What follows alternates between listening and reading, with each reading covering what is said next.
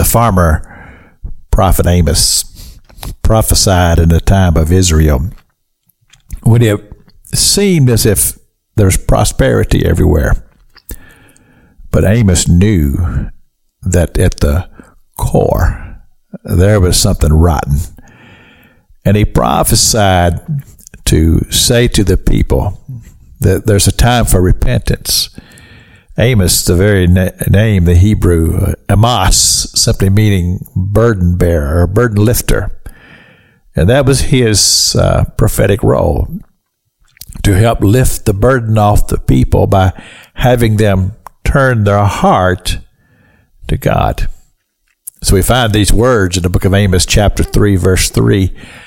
How can two walk together except they be agreed?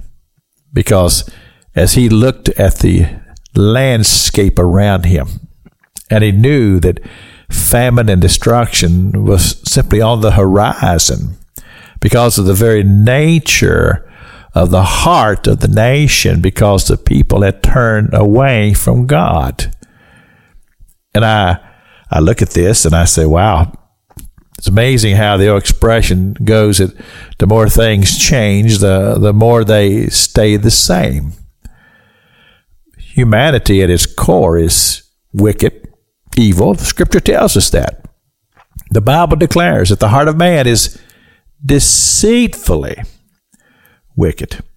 And so we're not surprised when we hear things that would tell us that there are things on the horizon, even today in the day and age in which we live, that would bring fear to our hearts. It would literally grip our hearts with fear, because as we understand that when the hand of God is removed and the evil one is allowed to do what he is capable of doing, and knowing that he is all about death, that's his highest prize.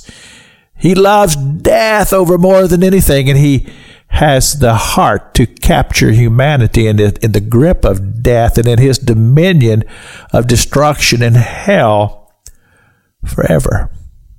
And so here in the book of Amos, he talks about there's a lion in the forest.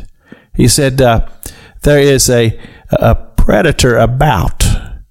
And I read that and I say, well, the devil has always been about death and destruction. And it's always been about deception. And what amazes me is that his method of operation has not changed over all the generations. And he attacks the most vulnerable. And we know who they are. And that is the very, very young. The very, very young, often young Christian people. Young people who have grown up in churches and Sunday school. They go off to colleges and universities and other things, and their hearts are immediately stolen away because of all that's shiny and all that has glimmer and glows. And yet, we look for that light in the forest. And that's those who will stand faithful, even in the midst of the attack of the enemy.